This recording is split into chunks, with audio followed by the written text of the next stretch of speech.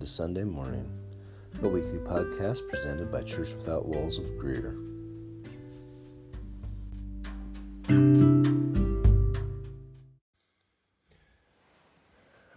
Jesus, we thank you and praise you and bless you. We lift up your holy name. You're worthy of all praise and glory and honor. Thank you for your mercy. Thank you for this day that we celebrate, Lord. Day of ultimate sacrifice. We celebrate the sacrifice and then the arising, Lord Jesus. We praise you and bless you. Amen. Arising, raising, right? Whatever it is. Bad word choices not working today.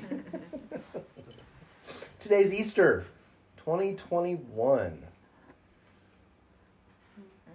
At Easter of 2020, things had just started,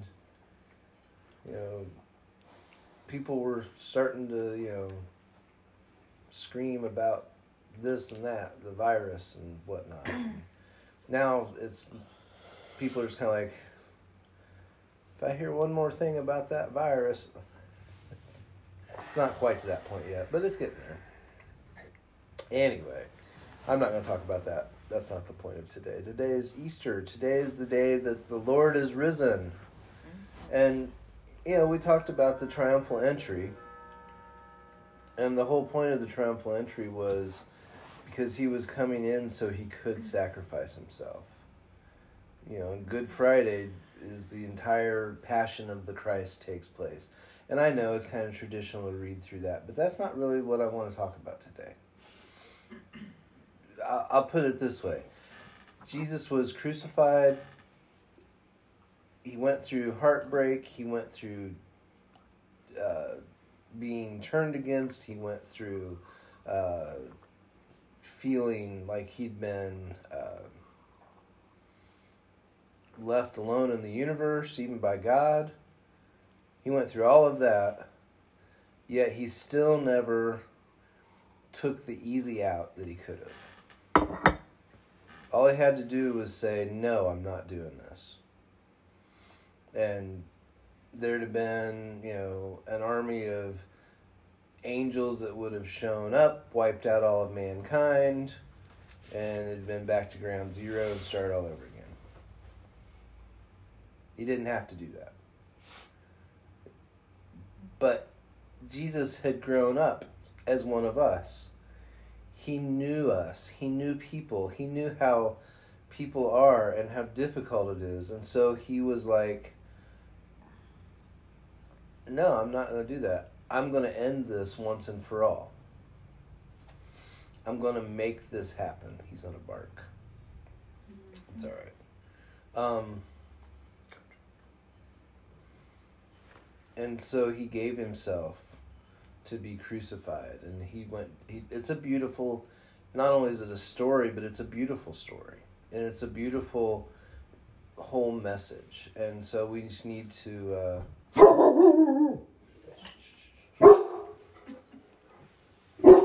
that's all right, somebody's here, so the dog's telling us about it. It's not a problem. It's the joys of having church at home, right? The dog's part of church too, so he gets to speak up and, say, get in here, get to church, it's time for church. Get open the door, Riley. So,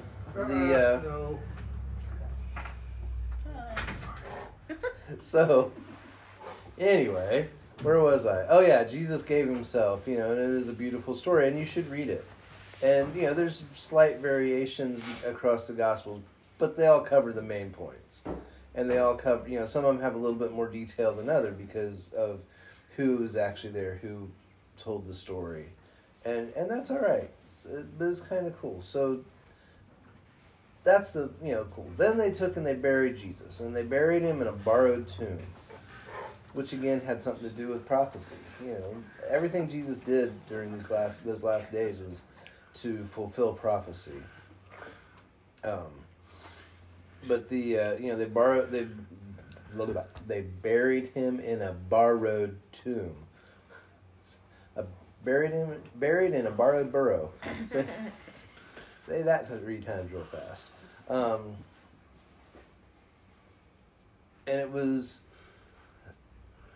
How does that work? How do you borrow a tomb? The property belongs... Well, at that point in time, it wasn't that unusual to remove bones at a later date. So if somebody died and it was buried there because it was already a prepared tomb, then when the person who owned it died, they would move that body to somewhere else. It's weird. What did they do with it? I don't know. Well, I'm just asking. I thought you knew. The process of all of that. But it seems kind of weird that they would do that in Judaism because of all the laws about touching the dead and this, that, and the other. But Well, that kind of tells you how much they... Well, no, because his disciples are the ones that buried him. So. well, yeah, but I mean, the guy asked Caesar, hey, can I bury him? Can we take his body down and bury him so it's not up during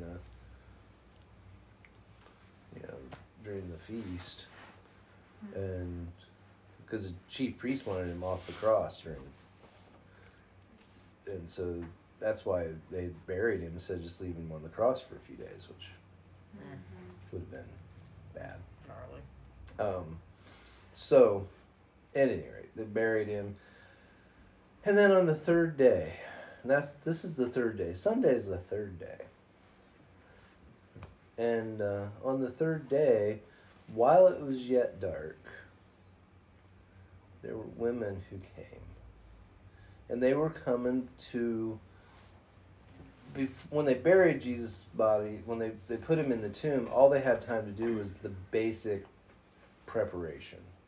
They didn't have like embalming and all that kind of stuff back then, but there was rituals and processes they would go through. They would wash the body and they would use myrrh and frankincense and all of these things to cover up the scent of death and all that and wrap the body, but they were coming back to actually do the job right. Which says a lot because with poor people or most criminals, they're just like, throw them in a hole. If the people can afford to do something, nicer, that's nice. But most of the time, it wasn't that big of a deal. But they were, they wanted to do it right. So they prepared his body the best they could. They were coming back after the Sabbath to do the job right. They were coming back. And then, this whole part of the story is where it gets really cool. I mean, it's all really cool, but it gets pretty wild. So whether it's Mary by herself, the way the stories kind of go together, there was Mary and Martha and Mary Magdalene, Martha, and the other Mary, not the mother of Jesus. And they were coming to do the thing, and they got to the garden, and now, because the chief priest was, we'll put it, he was a politician, so he didn't trust anybody. Because I'll just let that speak for itself. So he'd had guards. He'd asked Pilate to put guards at the tomb, and Pilate said, "You want it guarded? You got temple guards. Let them do it. I'm not paying my men to do that." So he had the temple guards at the tomb. So basically, he was making them work in violation of the Sabbath, and he was supposedly, one of the things he was upset about Jesus about was because he had violated the Sabbath at other times. So lots of back finger pointing there. So he was making these poor guards work over the Sabbath. They stayed there, and, early in the morning, something happened. Now, this is pure supposition. Pure supposition. But I'm guessing that the kind of power involved to raise and restore from the dead was a little bit on the scale of a small thermonuclear device. Underground. So it caused an earthquake. Caused a bright light. And all of a sudden, the ground shook, the guards fell down, they looked up, there's this tomb entry that's covered up with a rock and sealed, glowing, and they see this person walking through the rock, because at that point, Jesus didn't care about physical laws anymore. And he didn't roll the stone back, because there's another place that talks about that later. And so he walks through the rock. Well, if you were one of those guards, what would you do? Exactly what they did. They booked it. They went to the chief priest and said, there's some weird stuff going on, man. He said, shut up. Don't tell anybody. Here's your pay. I don't want to hear anything about it. I wonder if he paid him 31 pieces of silver. That would have been interesting. Just tie back to what he paid Judas. Anyway. But he told them, hey, he actually threatened them. He said, you tell anybody about this and that's it for you. So, these women are coming. Jesus has already raised. They get to there's no guards, and they're like, who are we going to get to roll back the stone?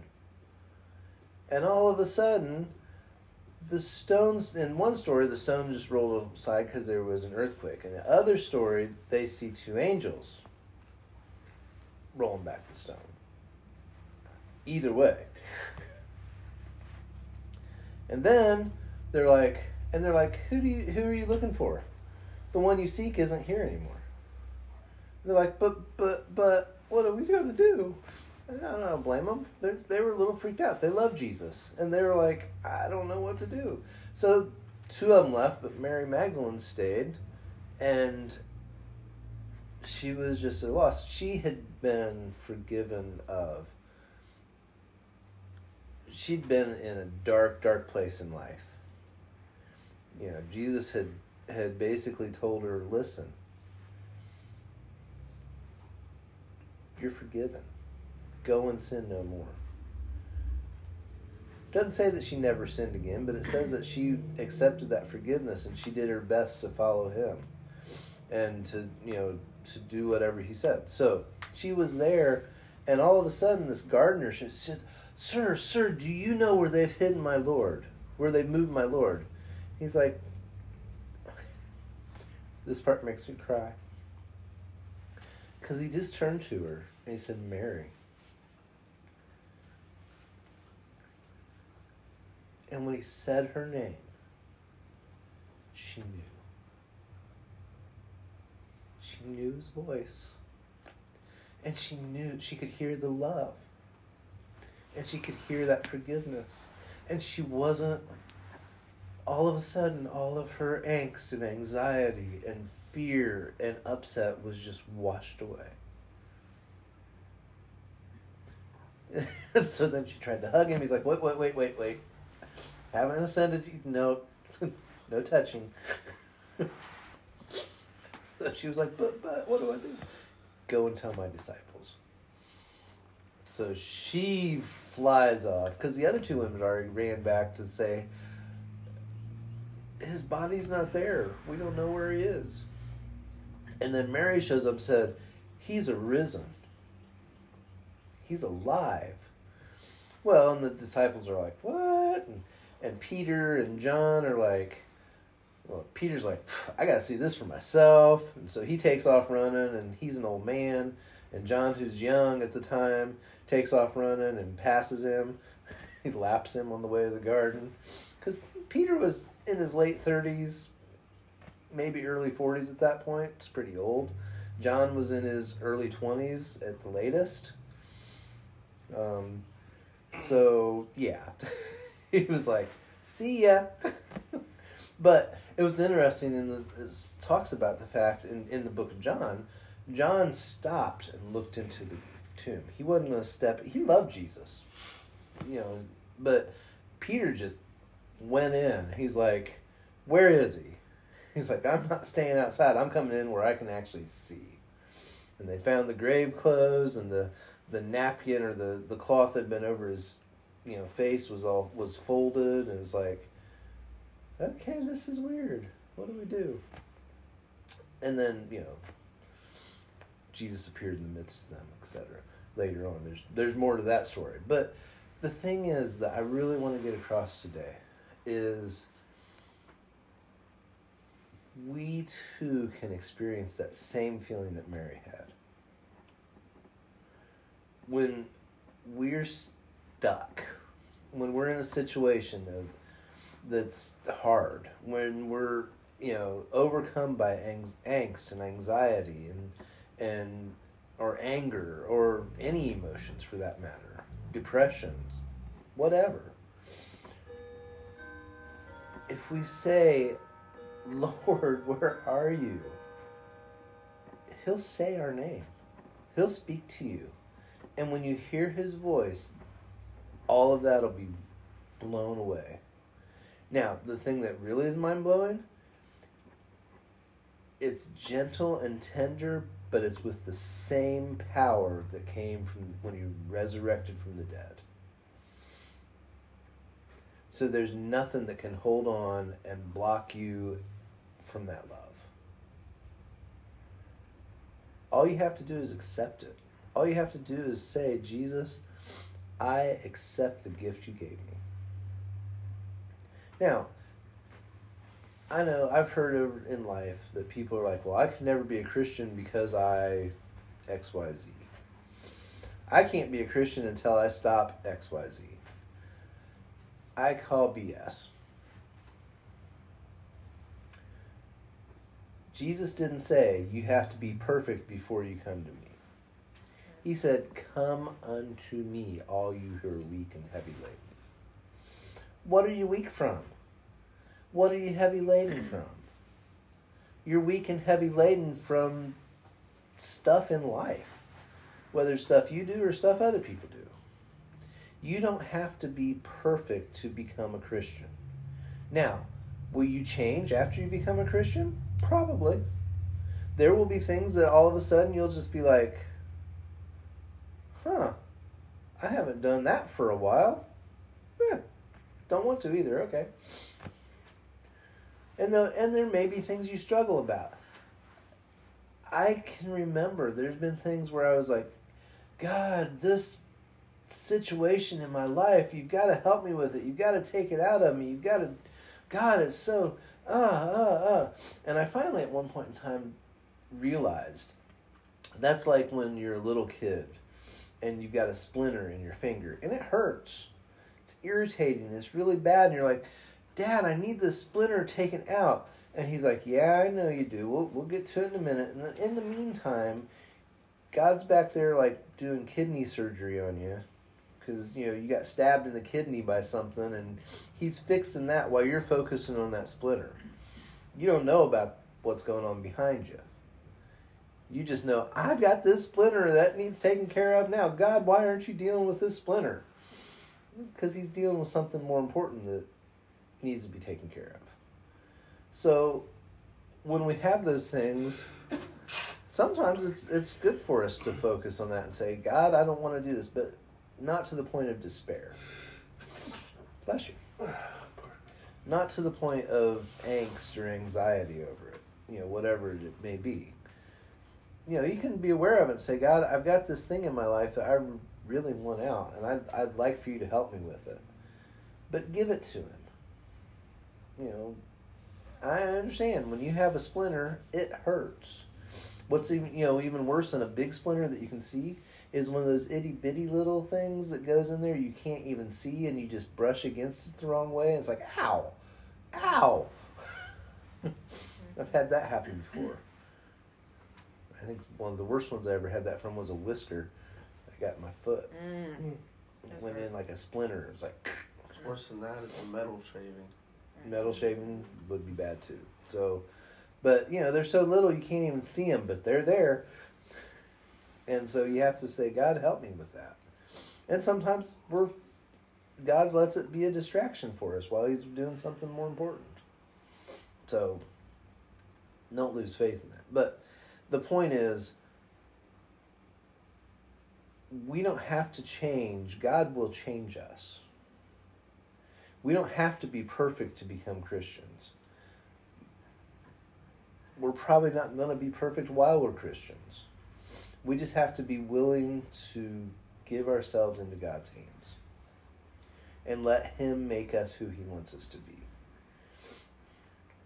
See, the thing is, you can't be exactly like me. You can't be exactly like me. You can't be exactly like me. And you shouldn't be. As a Christian, as a person, God made us individually. He made us to be the people that He wants us to be. And if we try to force someone into a box and say, no, that part of your personality, no, that doesn't fit. Get rid of that. Oh, no, that doesn't fit. It just doesn't work. And doing the same thing spiritually, it doesn't work. Everybody's not going to be cookie cutters. And shouldn't be cookie cutters. That's the thing. If you ever hear somebody say, well, all Christians should be, the only thing all Christians should do is love Jesus. That I can think of. Now, there may be something else that they should do. I don't know. Not judge people. Well, I mean, love and obey Jesus. How's that? Because Jesus said not to judge, so. Works. Those are, that's the primary thing right there. It doesn't say Christians will never X, Y, Z. Or Christians should always X, Y, Z. Because some people don't like X and some people don't like Z. And yes, I'm being very vague because it doesn't matter. Or some people do like X and some people do like whatever. But think about that. You can feel that resurrection power every time you're in a hard place. Every time you're in an angsty situation. Every time your anxiety triggers. And believe me, in today's, in this day and age, anxiety is a huge thing. I mean, there are corporations making billions of dollars off of other people's anxiety. And there are people that just love to stir up other people's anxiety for whatever reason. I guess it makes their anxiety seem smaller, so I don't know. Whatever.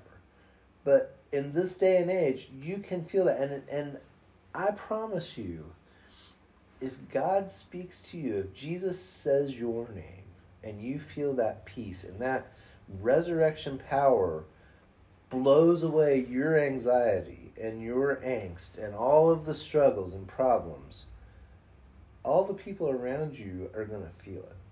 Or they're going to notice it. They're going to sense it. They're going to be like, what happened to you? How can I do that? And then you can say, all you got to do is love Jesus. And they say, well, I can't be a Christian because, say, hogwash. Say, all you got to do is accept the gift that He freely gave you. That He's already given. All you have to do is accept it. And then go from there. So, anyway. That's the thought. That's the thinking. Anybody else have anything to add? All right. Jesus, we praise you and bless you. Thank you that you rose from the dead. Thank you that you rose so we could have eternal life, so that we could have that resurrection power in our lives, so that we could experience your majesty and wonder and grace and all of those things in our lives on a daily basis. Lord, we thank you and praise you for that. Thank you for all that you're going to do. We lift up your holy name. Amen.